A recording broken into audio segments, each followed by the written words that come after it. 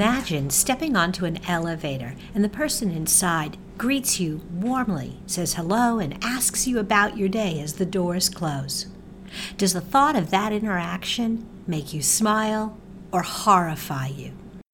Your answer to that question will probably depend on your personal communication style, and that's what we're going to talk about today. Okay, here's the show.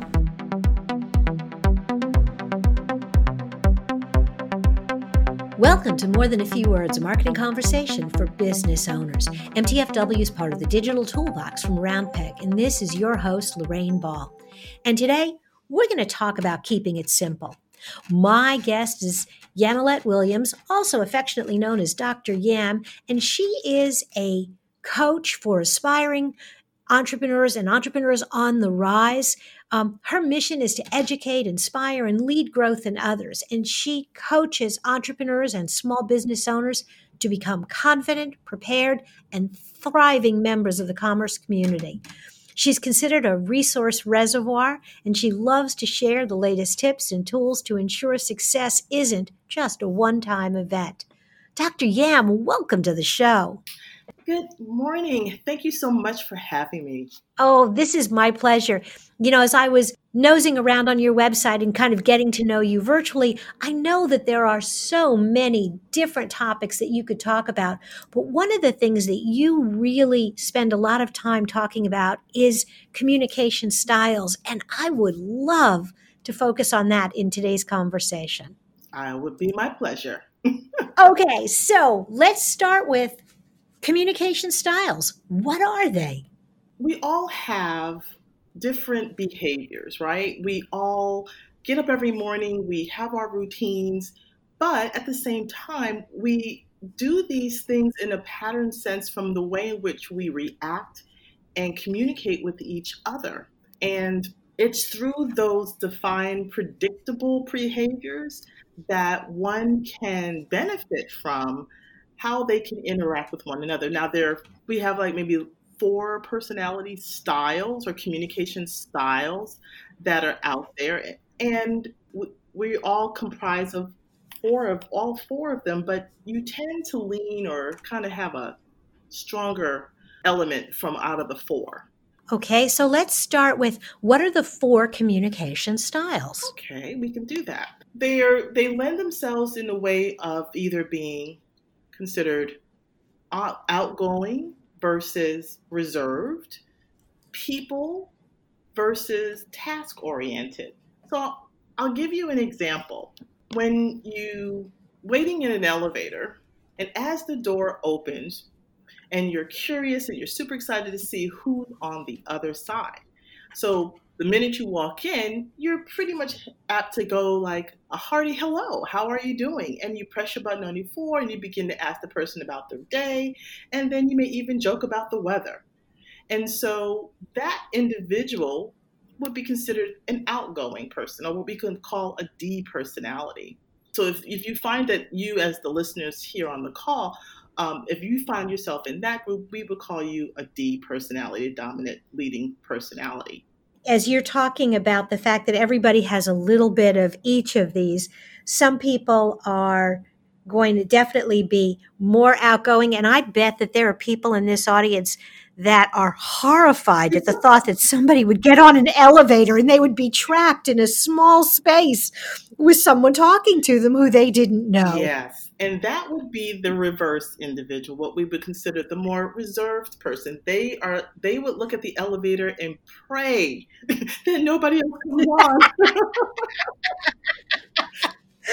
Absolutely. And make a quick exit at the same time. So that's like your C personality. They're more contained, reserved, and compliant. Mm-hmm. So we've got kind of outgoing and reserved, but now you've got kind of people and task oriented. How does that play in?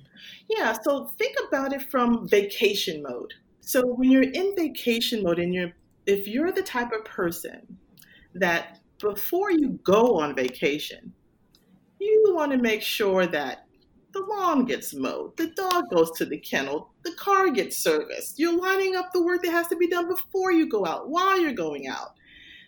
If that's you, you're pretty much task oriented and Mm-hmm. pretty much fall in line of a, a S personality, pretty steady. And you're also going to fall in line on both sides as well, but you will pretty much fall inside of your steady S type personality and be more task oriented. Whereas if you find yourself to be more caught up in thinking about who you'll see when you get there, how much fun you're going to have, all the different excursions you're going to do, the fun experiences, and the people you're going to enjoy with one another, you're pretty much going to be people oriented. And we put you in the I category, intuitive, interactive, that type of a personality. Okay. So I've got these four personalities. So how do I recognize? I mean, obviously, as I'm listening, I totally can see that I definitely gravitate to the more outgoing, but it's kind of funny because I'm an outgoing task person. When I Yeah. walk into a meeting, I want to get started right away and we'll chit chat when we're done. Hmm. And Hmm. so, it's kind of balancing those two. So, how do you recognize? Are there questions you can maybe think about to figure out kind of where you fall, and also, more importantly, where the other person you're talking to falls? Right. A lot of that is based on, like you're saying, asking a question and the way in which they'll ask the question. So the person, if you ask a question and the topic comes up and the first reaction is asking more of a what is it about, and more in starting from a what perspective, you're probably speaking to somebody who is a D personality. They want to get the facts and they want to move on, just like you're saying, Mm-hmm. right? Yep. Whereas if you ask the question and it's more related to a who and more people perspective, then that person's pretty much going to be in your I personality. They're more intuitive, they're more introspective, they want to engage, they're happy, they're go lucky, they're interactive. If the person answers the question response back with a why, then more than likely this is your C personality. They want to know the data, they want to know the facts, they want to get it down right, they want to get all the analytics and make sure and double check everything before they'll make a decision. I think as you talk about the D, they want the facts, but they want the summary. Where I think this group of people really wants to really get into that nitty gritty. They want to know all the fine points. Yes, if the person comes to the meeting with their spreadsheets, so that's the person that is your C personality. And then, of course, the person who speaks more to the responds to questions in the how is that going to happen? And how do you see that making that work? That's your S personality. They want to make sure that things are going to be smooth and they're steady and on course. And they kind of just want to make sure it's all going to be all right.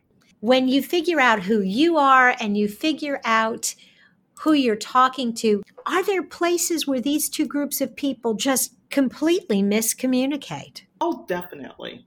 There are opportunities when you don't know what you don't know that you could not connect with those individuals in such a way that's going to benefit you, particularly for those in the entrepreneurial lane, and you're not necessarily you're pitching your idea, your product, and your services. And if you're not cognizant enough to kind of learn a little bit before you start doing your sell, you'll be wasting time. People will see you as a bother, and you're not talking to them or connecting when communicating with them in a way in which they'll want to lean in and know more and respond to you in a positive way. Wow. So if you put an idea out there and you listen for the questions that they ask you in return, that's going to give you maybe a starting point. So if somebody is asking those what questions, well, now you're working with a D, so you know you need to keep it really high level. But if they start getting into the how and the nitty gritty, you really kind of have to adjust how much information you share based on the listener's communication style if you want to make that sale. Exactly. And not only in a sales perspective, but when we think at it from all levels, if you're doing your email campaign, the language, you have to kind of look at the copywriting experience to be unless you know these individuals already. You kind of almost have to incorporate all the different styles and kind of incorporate in the writing, in that messaging, so that you can hit on all the different points. So for those that are D dominant individuals, they're outgoing in their task focus. That means, like you said, summarize. And then you have your I's, who are influencers or outgoing in the people oriented. So they want to feel some emotions in that message. You've got your steady S's, and they are reserved, but they're also people oriented. So they want to have some assurance that you know what you're talking about, and that there's like an end to the road. And then those C's, which are your compliant, reserved, and task-oriented people, they want some facts and some data. So when you start to think about all of those personalities, and you're the sole, and many of us are sole proprietors or have really small businesses, you've got to be able to figure out quickly, how is it that you can put a message out there that is going to connect with the potential customers that you have. Now, there is some data with respect to population-wise. So your Ds, for the most part, they only make up 3% of the population. Wow. So therefore, yeah. So they're significant. Those that have that significant wiring of a D, they only make up about 3% of the population. Whereas your Is, those are the spontaneous, friendly, outgoing, want to be in the spotlight, they make up 11% of that population. That leaves the S's, and that's their team. They follow through, they're loyal, they're accepting. They make up 69% of the population. And then of course, lastly, your C's, they're about 17%. Those are your compliant, analytical planners. So for the most part, you want to kind of always be ready for the C's and the S's, and be able to be able to carry on a conversation. As more than likely, you're going to fall into those conversations with those personalities than you probably will with an I or a D. Wow. That's really cool, because when I was in corporate, we did some profiling with our managers and found that we were, as an organization, very top heavy on Ds, which is actually problematic, because you need the S's for the heart and the soul and the compassion. And so it really was a huge eye-opener, because we also had to teach our senior managers how to communicate with the rest of the organization. I love the fact that you brought it in from an organizational standpoint. This opportunity of identifying personality styles is definitely an instrument for hiring practices and also for teaming. Mm-hmm. So even though for those who are already in the organizations, providing this type of a assessment exercise within the organization allows you to be able to figure out, how can I maximize the invested staff potentials that are already there? Am I teaming and putting people in the right places on the right types of projects? And how is it that you can maximize in helping people to reach the potentials, and also to help them to grow as employees in your organization? And leadership is a part of that. Absolutely. This has been such a fascinating conversation. It's so hard to believe that we have whipped through the time. This is really great information, Dr. Yam. Thank you so much. Oh, it's been my pleasure. And you and I, as Ds, know that getting this done in 10 minutes was a lifesaver. Oh, it was. I'm going to encourage folks to check out keepitsimplecoach.info so they can learn more about you. And there will be a link to your site in our show notes. So thanks for the time. Thank you, Lorraine. If you have enjoyed today's conversation, if you'd like to learn more about other topics for small business owners, be sure to check out our blog at roundpeg.biz. And look for More Than a Few Words wherever you listen to podcasts. Listen to two. They're short. This has been another episode of More Than a Few Words. Thanks for listening.